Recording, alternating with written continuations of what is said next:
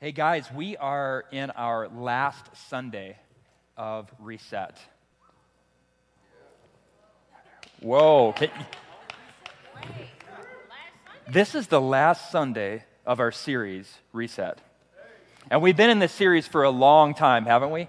It's been like most of the year we've been in this series, and we've talked about a whole lot of things, how to love God, how to love people. We're talking about the gospel. So this is the last Sunday that we're going to focus specifically on the gospel. As we've talked about the story of the gospel of Jesus, we've talked about what it is, and we always want to point you back to what it is before we talk about anything else. The Apostle Paul tells us in 1 Corinthians chapter 15, verses 1 through 4, he says, "Now, brothers and sisters, I want to remind you of the gospel I preached to you, which you received and on which you've taken your stand. By this gospel you are saved if you hold firmly to the word I preached to you. Otherwise you have believed in vain. For what I received I passed on to you as of first importance, that Christ died for our sins according to the Scriptures, that he was buried, that he was raised on the third day according to the Scriptures." And guys, not only have we talked about what it is, we've talked about the practical application of the gospel over the last several weeks. We've talked about how it relates to us personally, because it's a personal thing that we're supposed to grab onto. We've talked about how it is supposed to relate to our families and how it relates to the world. And my guess is if you're new to this whole church thing, or maybe kind of new to Scripture, and that's okay, we're so glad you're here, it might seem, though, that we are a little bit obsessed with the details of the gospel. You might be here and you're just like, hey, we've already talked about the gospel enough weeks. Can we move on to talk about marriages? Can we move on to talk about addiction? And all those things we need to talk about, but here is why we're camping out on the gospel for so long, and it goes right back to Paul's writings about first importance. So 2,000 years ago, Paul was reminding the church at Corinth of what was most important. That tells me that the people of Corinth were just like people of today. We have short memories and we tend to convolute things, right? The church at Corinth was getting this story mixed up, and they were turning the gospel into something that it isn't. And the truth is, 2,000 years later, we realize that we're just 2,000 years newer. But we do the exact same things. And we need to be reminded of what the gospel is so that we can do the necessary course corrections. That's what Reset has been all about for this year, is getting back on track. Why is this so important? So why is this of first importance? Why is this subject, the gospel, so important and important to be reminded of? Well, according to Paul, salvation is at stake. Salvation is at stake. And we know that salvation is not just into eternity. Maybe you were taught that as you were growing up. Maybe you went to a church and it was just like, man, let's get a whole ton of decisions so that we can get through this miserable experience we call life and never be really changed on earth, because that's, it's hard. Life's hard. So let's get through, and then one day we'll see Jesus and everything's going to be amazing. Maybe you heard that, but we know that salvation is meant for today. We know that salvation is meant to change us today. Mentally, physically, spiritually, psychologically, it's supposed to impact us starting today. So eternity starts today. And it goes into the day that we see Jesus face to face, and where we're changed forever, and we don't have things like sin and struggle and sickness. And my gosh, doesn't that sound great? All the things that you brought in with you today, all the things that keep you awake at night, all of the struggle at work and struggle in your families and struggle in your body and struggle in your mind, you won't have those on the other side. But God wants that to start today. He wants to start changing you today. He wants to transform you today. It impacts this life and the next. That's why salvation is so much bigger than what so many people are taught in churches. It is for today, and it's for eternity. Eternity starts today. So Paul tells us that what we teach has life and death implications. Life and death. If we get this wrong, we're leading people to slaughter. We can't get this wrong. If we get a whole bunch of other things wrong that don't have eternal consequences, we can deal with that. But I'm telling you, God will hold us accountable for how we hold his gospel. So we believe this and we take it seriously enough to keep coming back to the issue. Does this mean that we get this all right? Does it mean that we live this out perfectly? No. No. I've said many times to many of you about any of us, if you hang out with any of us in leadership or any of, like deacons, elders, and honestly, if we hung out with you enough, we're all going to see that we are deeply flawed people, right? If you think any of us up here has it all together, just hang out with us for about 7 minutes. Because I think anyone can act nice for 5. Right? Isn't it true? We can do behavioral modification, but this is hard stuff. Life is hard. That's why we need Jesus. The gospel of Jesus is specific. It's not what we want to make of it. It's not to be diminished and it's not to be added to. The gospel is very, very specific. According to Paul, if we do either, if we add to it or take away from it, we take away the saving power of God. This is why we take this so seriously. In light of that, in light of what Paul says, that life and death is held in how we hold the gospel, is it any surprise that the gospel as expressed in churches today and lived out by the humans that Jesus came to save, is it any surprise that there are a lot of gospels that are preached in churches that divert from this explicit gospel account in Scripture? Is it any surprise? Well, it would be a surprise if we didn't have an enemy.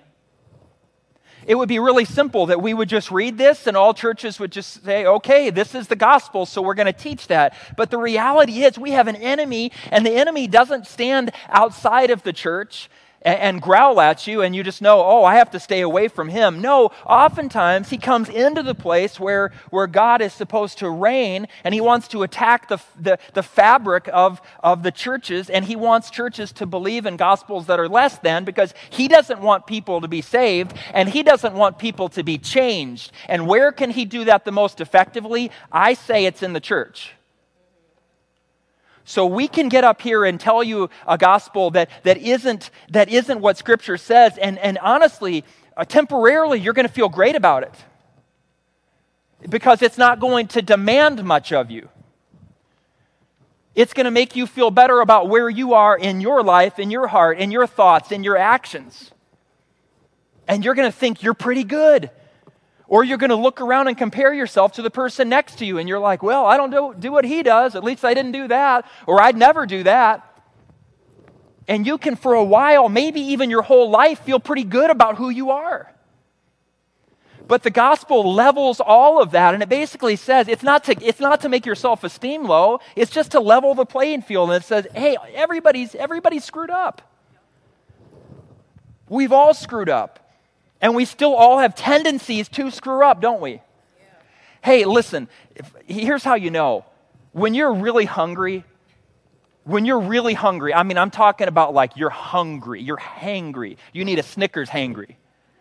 When you're really hangry, how do you treat the people around you? Did you hear a giggle? I didn't. When you're really tired, how do you treat the people around you? We all have different triggers, don't we? When you're just you're worn out of people, do you feel like the next person who comes your way is about to get your wrath? If one more person says, you know what I'm saying? We all have these things. We all need the gospel, don't we? So we have an enemy and we have a real gospel, and we need to hold on to what this gospel is. So today, we're going to talk about what the gospel is not. Okay, we're going to talk about what it's not. And we're doing that because there are so many teachings that sound good. You know, Scripture even tells us in the last days, and we're not suggesting that this generation's the last one. I don't know. Every generation is pretty much, there are always people in every generation that have thought their generation was the last one. So when we talk about last days, we're talking about anything from 2,000 years ago to today, and none of us knows when that last day is. Isn't that good? Doesn't it kind of free you to just live? You don't have to know that. But it says in the last days, people will want to surround themselves with those who say things that make them feel good about where they are. So we shouldn't be surprised. We shouldn't be surprised when the gospel is convoluted. So we're going to talk about several different gospels that are false gospels. They could have elements of being good, but they really miss the mark. So we're going to talk about the most common counterfeit gospels that I see in our society today. Now remember, let's go back real quick to what the Apostle Paul said to the church at Corinth. He said, we're saved when we hold firmly to the word that was taught.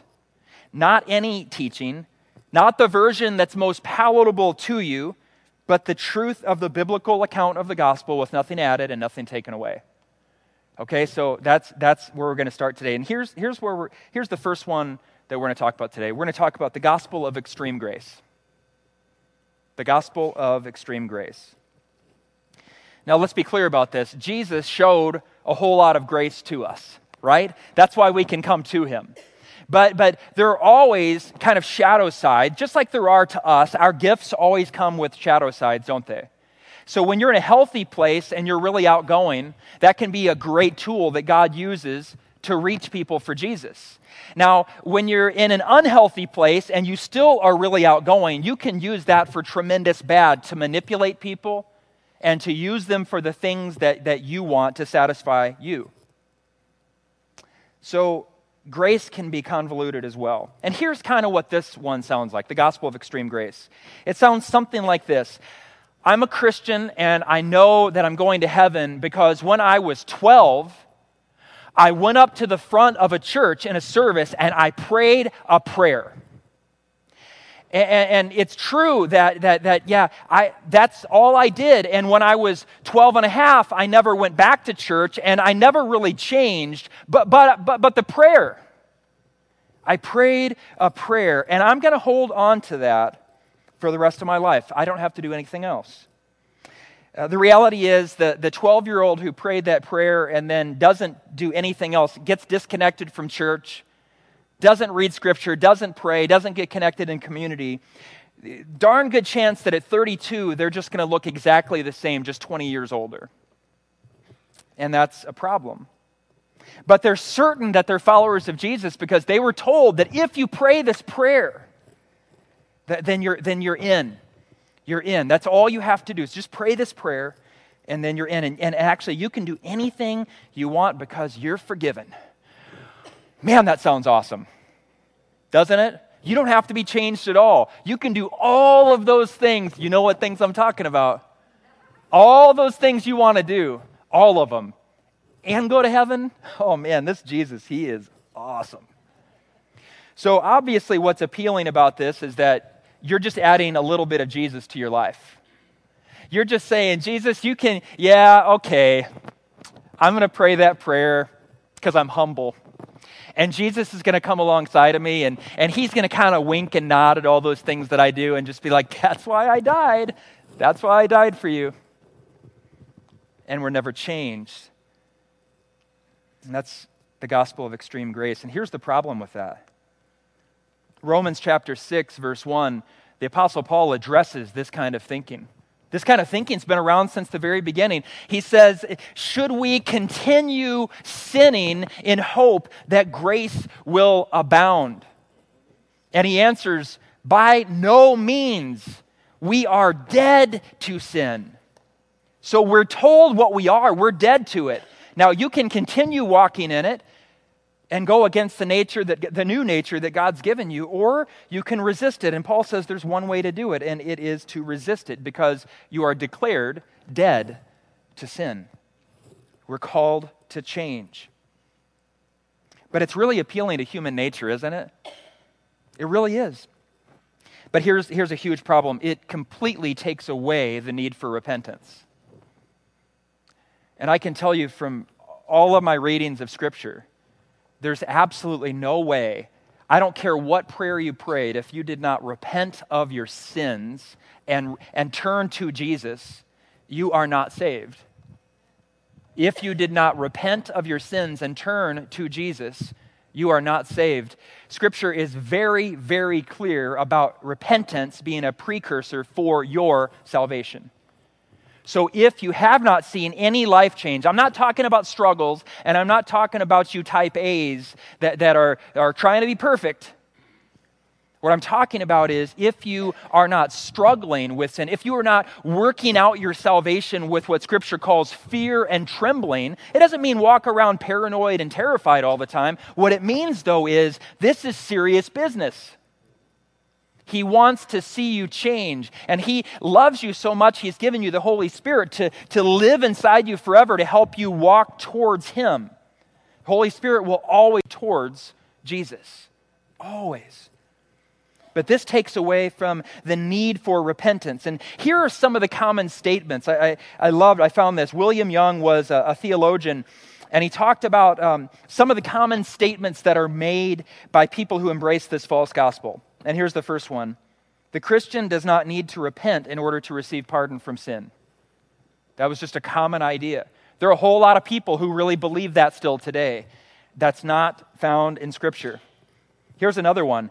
God is the author and approver of sin, for sin is the accomplishment of His will. Here's a third one. All externals, meaning works, are useless or indifferent since the Spirit alone gives life. In other words, you don't have to show anything after you've received the Holy Spirit. None of those three things are scriptural. None. The danger is obvious to many of us here, but so many people in the world have bought into this. And we have to be careful that we don't slide this direction too. The danger is that it leaves people in their sin, encourages people to stay in their sin, and it negates the transformative power of the Holy Spirit. We're told that if we stay in sin after receiving the Spirit of God, that we grieve the Holy Spirit. So by definition, are we supposed to keep sinning?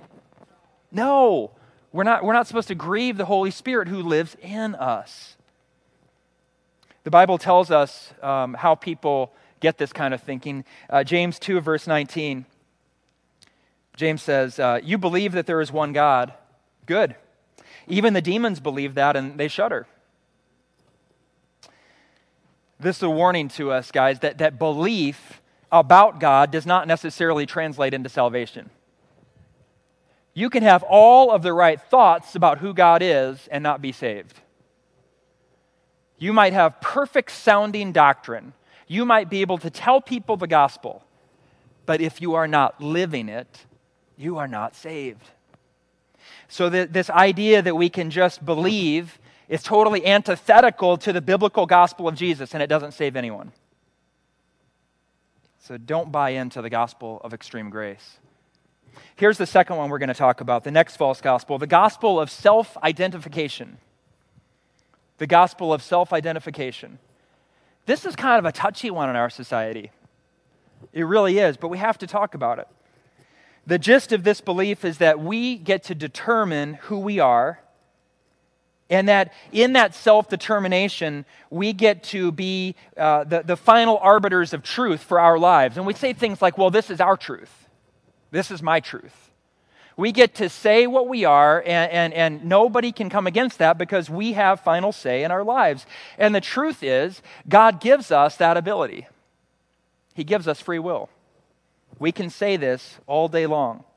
And we obviously know why this is appealing, because we get to do what we like to do when we want to do it, and we can say what we are, and we can say, nobody else can tell me that's not who I am. And it gives us this freedom we feel inside, but it's a false sense of freedom. People say things like, it's okay, that's who I am.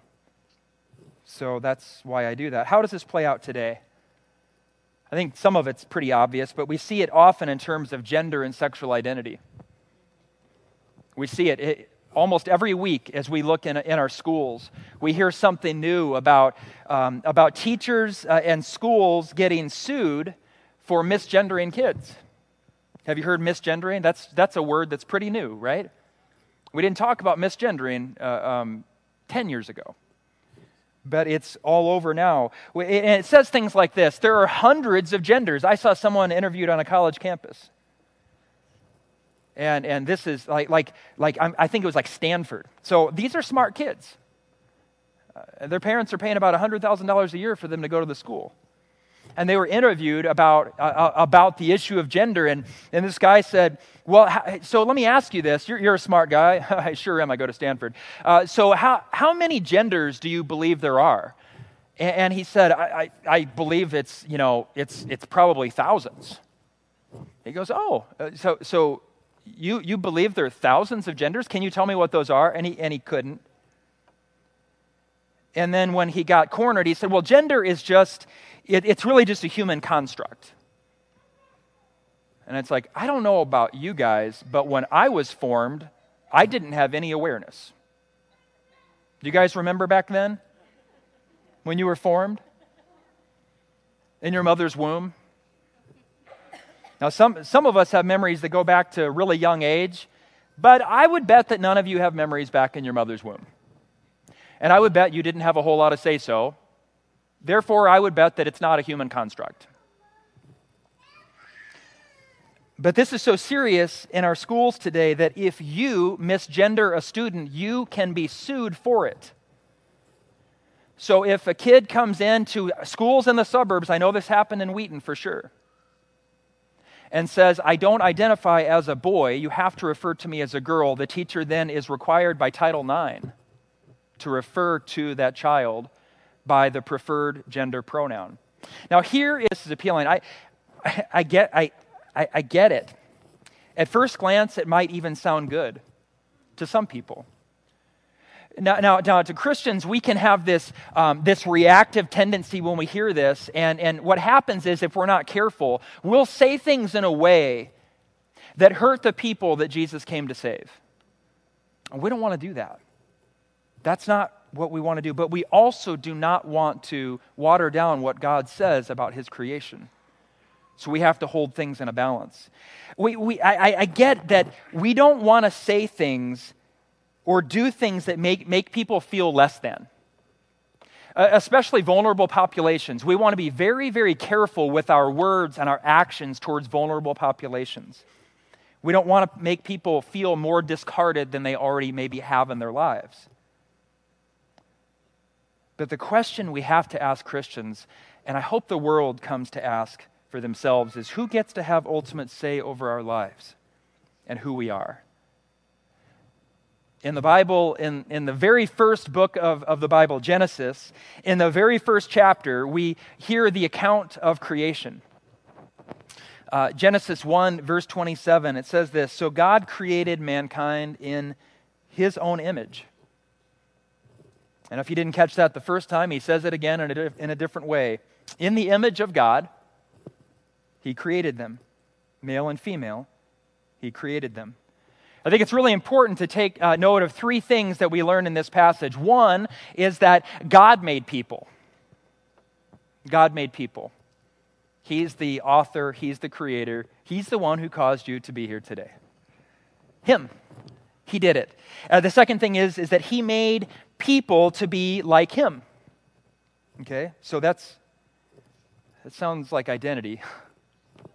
And the third is that He made them male and female.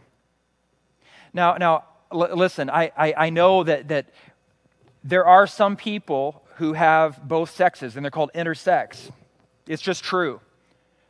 We're not here to quote scripture like this to make them feel less than, like they don't fit. There's already a lot of complication. Don't know why that happens, but 1 to 1.7% of people that are born have this. I heard that it's about the same percentage of people that are redheaded.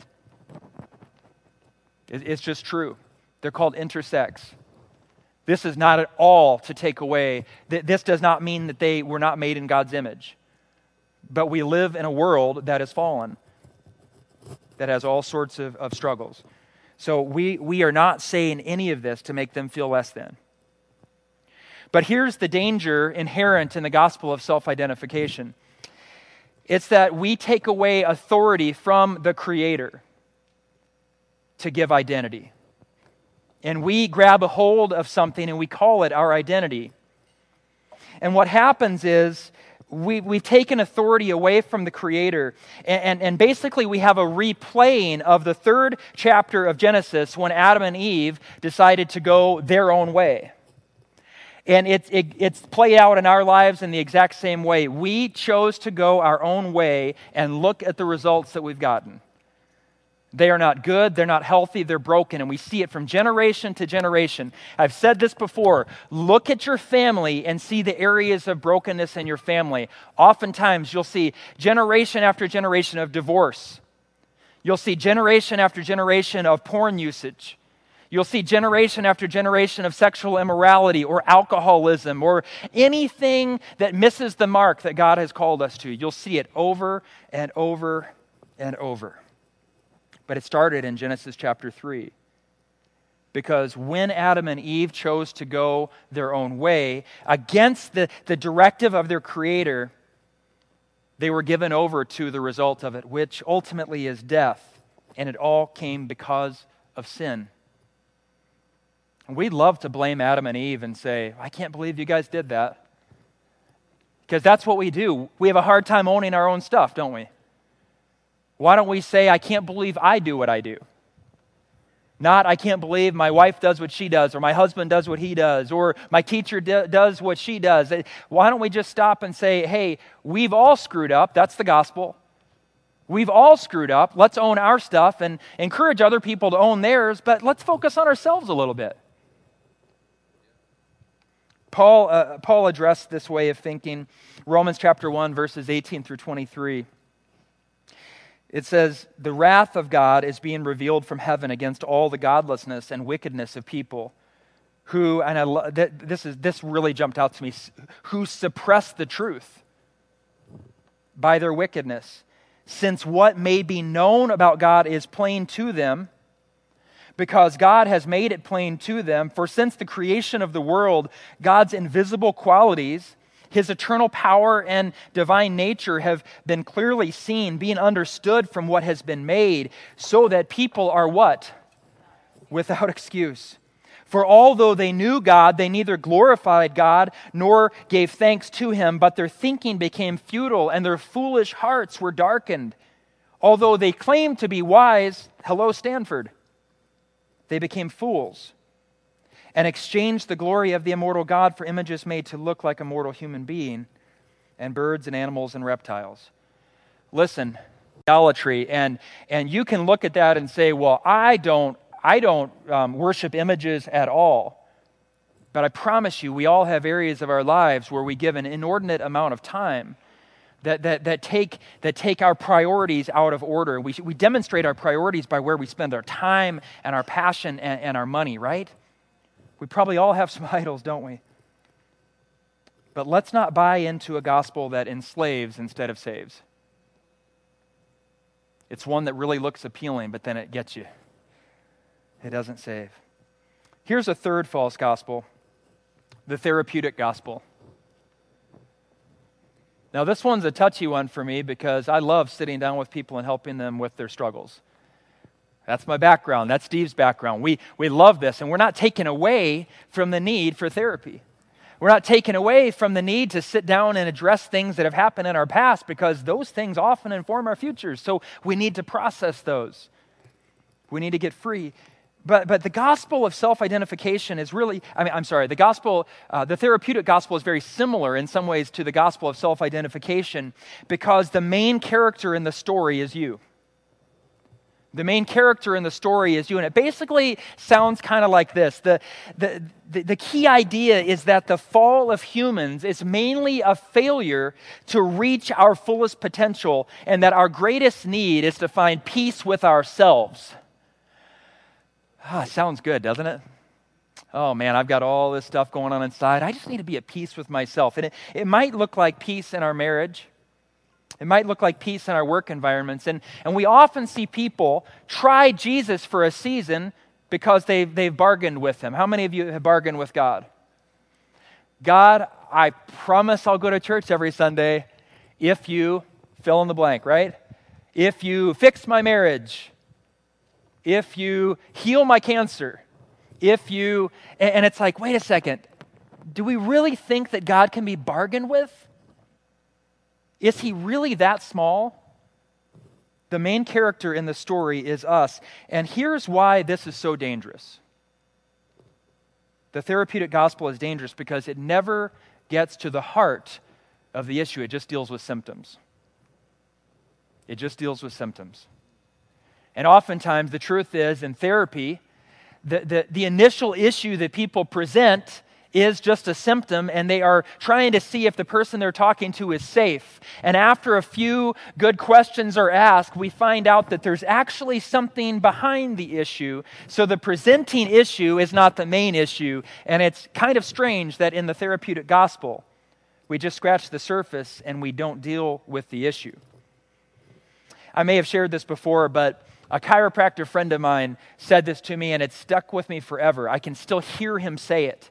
He said, Neil, do you think that the reason that so many people have back pain is that there is a shortage of Tylenol in the Chicago suburbs? Think about that again. Do you think that the reason that so many people have back pain, is it because there's a shortage of Tylenol or ibuprofen in the Chicago suburbs? And it's just like, I mean, that's ridiculous sounding, right? But I think that it really applies to our whole lives. We often address symptoms and never get below the surface. And people often die while managing their symptoms well. We don't want to be dead people walking. We want to be people who are dead who come to life. And the therapeutic gospel leaves people in their death. Let's not do that. It's not a bad thing to deal with personal issues, but we have to deal with the main issue. And the main issue that humans have is sin. Romans 3:23 tells us, it says, for all have sinned and fall short of the glory of God. So don't look around and compare yourselves. Don't look around and compare yourselves. Romans 6:23 says, the wage of sin is death, but the gift of God is eternal life in Christ Jesus our Lord. So there's a lot of bad news, and then there's this overwhelming good news. But he made a way. I love how Pastor John Ortberg talks about what God wants to do with us. We used his small group curriculum one time, and he said this, and it stuck with me just like Dr. Jeff's Tylenol story. He said, God wants you to be the you-iest version of you. Okay, sounds stupid, right? But think about what he's saying. So many of us are seeking to find ourselves or find peace with ourselves, but here's how you find yourself. You lose yourself in him, and he's going to give you who you were made to be. You put to death yourself, and you receive him, and he makes you the version that you were supposed to be. I love that.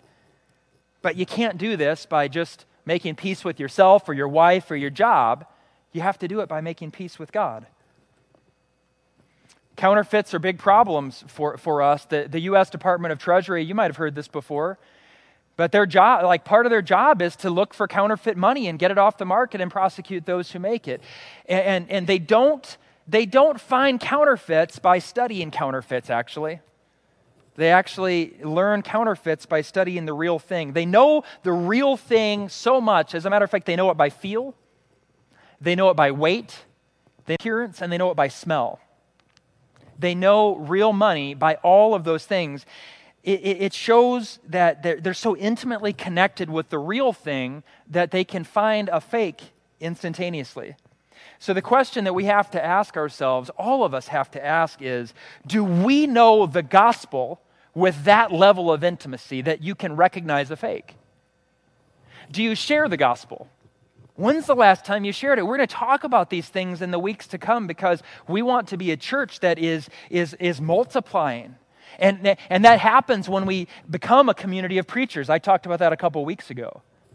But do you know the gospel story enough that if someone came to you and God opens a door for you to share, that you could tell how you went from death to life?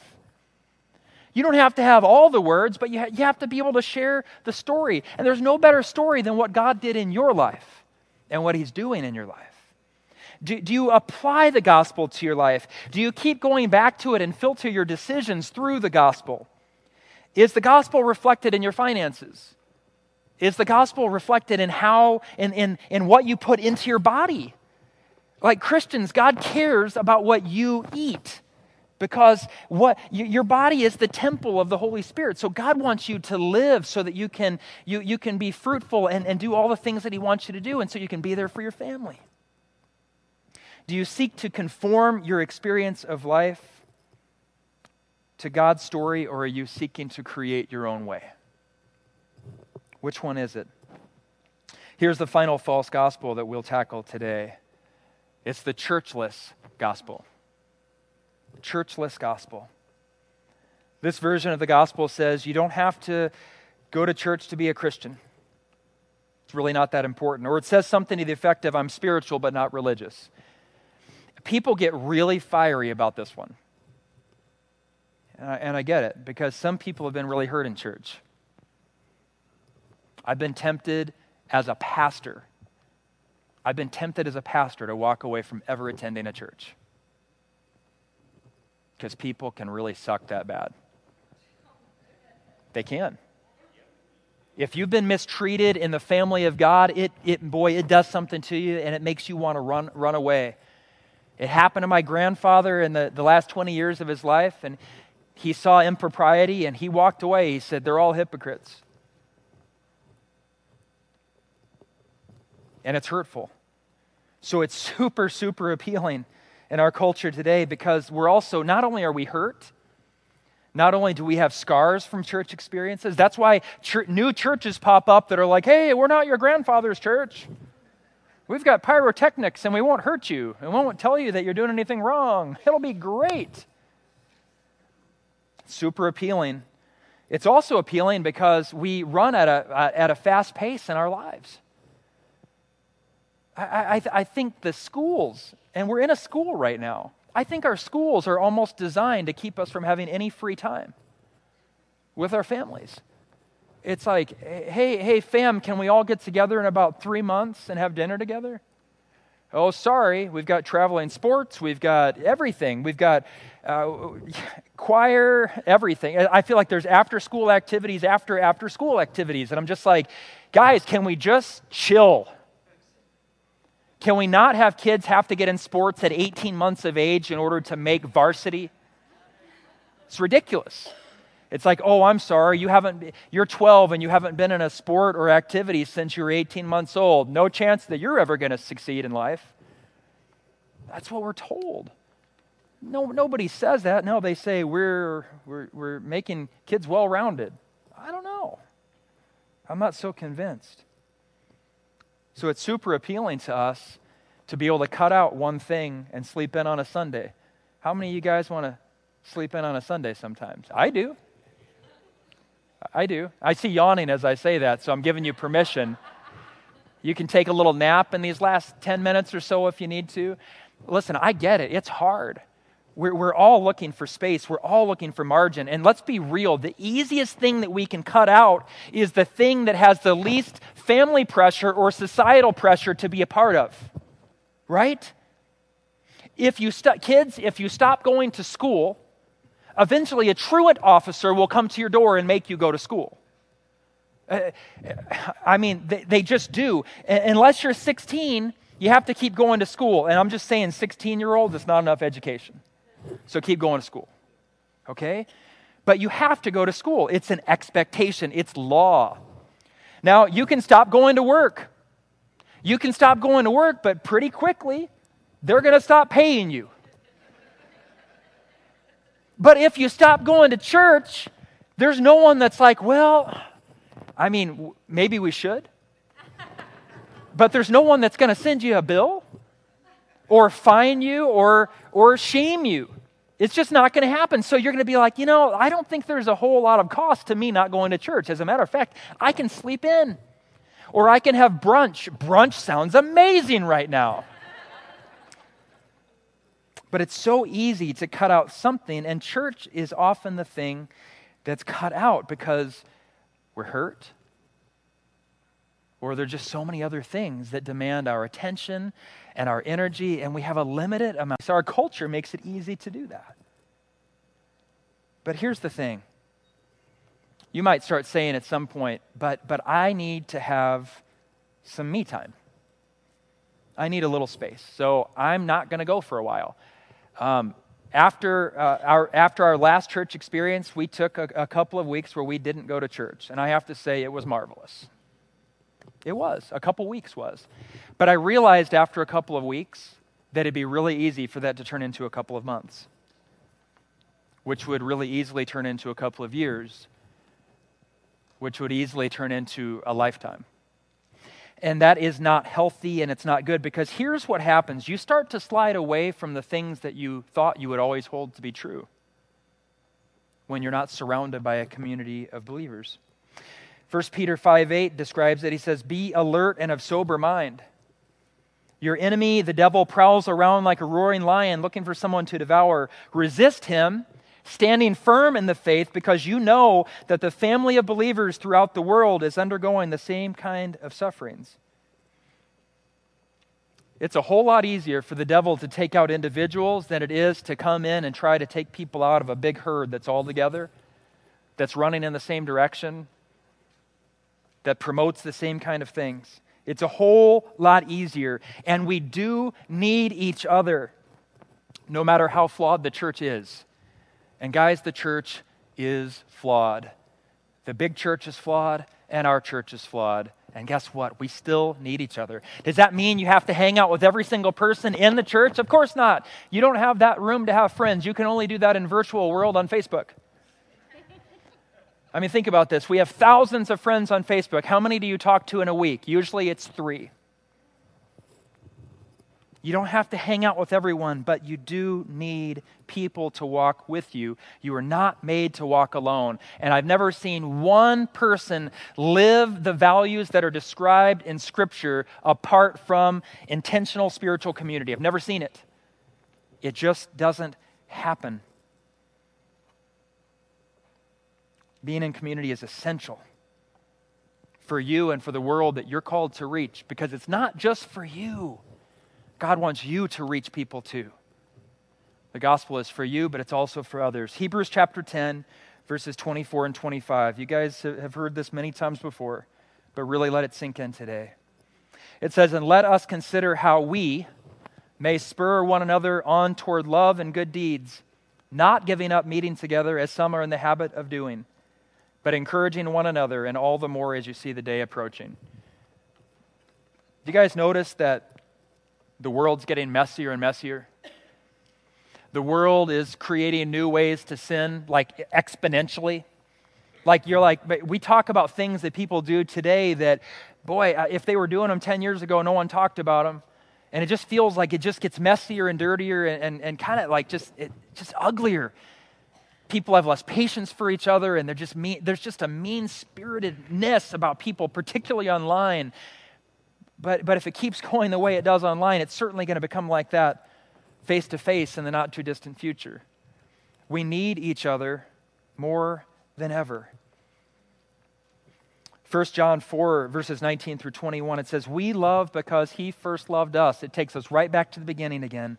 "Whoever claims to love God yet hates a brother or sister is a liar." And some of you want to say, "No, I don't hate anyone. I just don't want to go to church and be with people." Well, I would argue that that's passive hatred, because if you are not with people, how can you love them? And if you are not loving people, then how can you claim to know the God of love? It's impossible. For whoever does not love their brother and sister whom they have seen cannot love God, whom they've not seen. And He has given us this command: anyone who loves God must also love their brother and sister. How can we love people if we aren't with them? We just can't. There is risk involved in this story. And the risk is this: you've been hurt before. And God wants you to still stand up and take a risk. He took a risk on us. He died for us when we were in sin. And not all of the people that He died for will come home. But He still did it because He thought about each of us as individuals. And it was worth it. And for us, when we reach out and we love people and we show up in community like this every Sunday and we go to community groups, are we going to have messy relationships? Are there going to be some weeks where we feel like we kind of wish we didn't go to our small groups? Yep. And he wants you to keep risking because he risked for you. And he's asking you to stand in that place too. There's a chance to be hurt though. But I want to encourage all of us to take a stand today. I'm going to ask the band to come forward as we prepare to close. The Gospel of Matthew, chapter 7, verses 21 through 29. This should scare us just a little.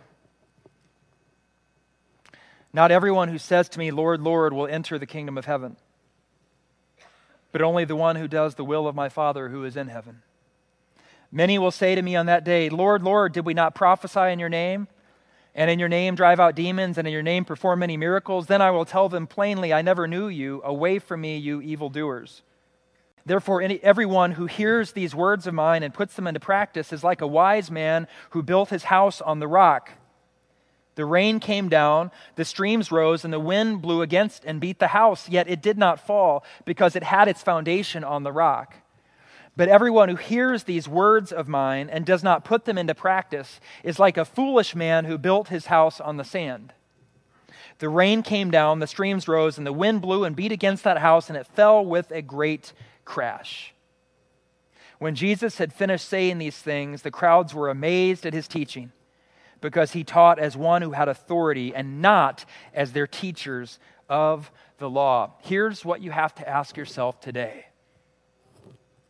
Will you stand on the story of the gospel as revealed in Scripture? Or will you add things to it or subtract things to it and try to make your own way? You're either going to stand on this story or you're going to make up your own. Which one will you choose today?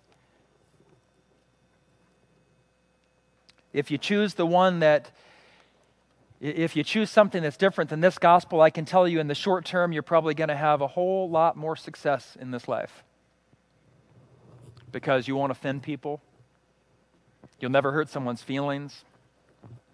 You're just going to go along and do what feels good for you, so you're probably going to have a lot of fun. Other people around you won't feel like you're a wet blanket. But if you choose the gospel, if you choose to put your life on the gospel, you're standing with the God of all time. You're standing with the one who breathed the stars and who will see you again, the one that you will give an account for your life to. If you want to say yes to this gospel, the Apostle Peter tells us how to do it in Acts 2:38. And he says, repent and be baptized in the name of Jesus Christ for the forgiveness of your sins, and you will receive the gift of the Holy Spirit. The Holy Spirit is the promise of what is to come. He walks with you from this point on. When you say yes to him, he comes and he walks with you your whole life until he ushers you into the presence of Jesus. And Jesus looks at you and he says, well done, good and faithful servant. You can have all of the things this life can offer you, and you can be the biggest success, and you can't take one bit of it when you go. Let's be people who plant our lives on that word and on this gospel. And let's see what God would do with it. Let's become a community of people who proclaim this word, who invite people to change. And we're not afraid to go into our neighborhoods and be the people God has called us to be right where he's planted us. It is not by accident that you live where you live. It is not by accident that you are here today. He wants to use you right where you are.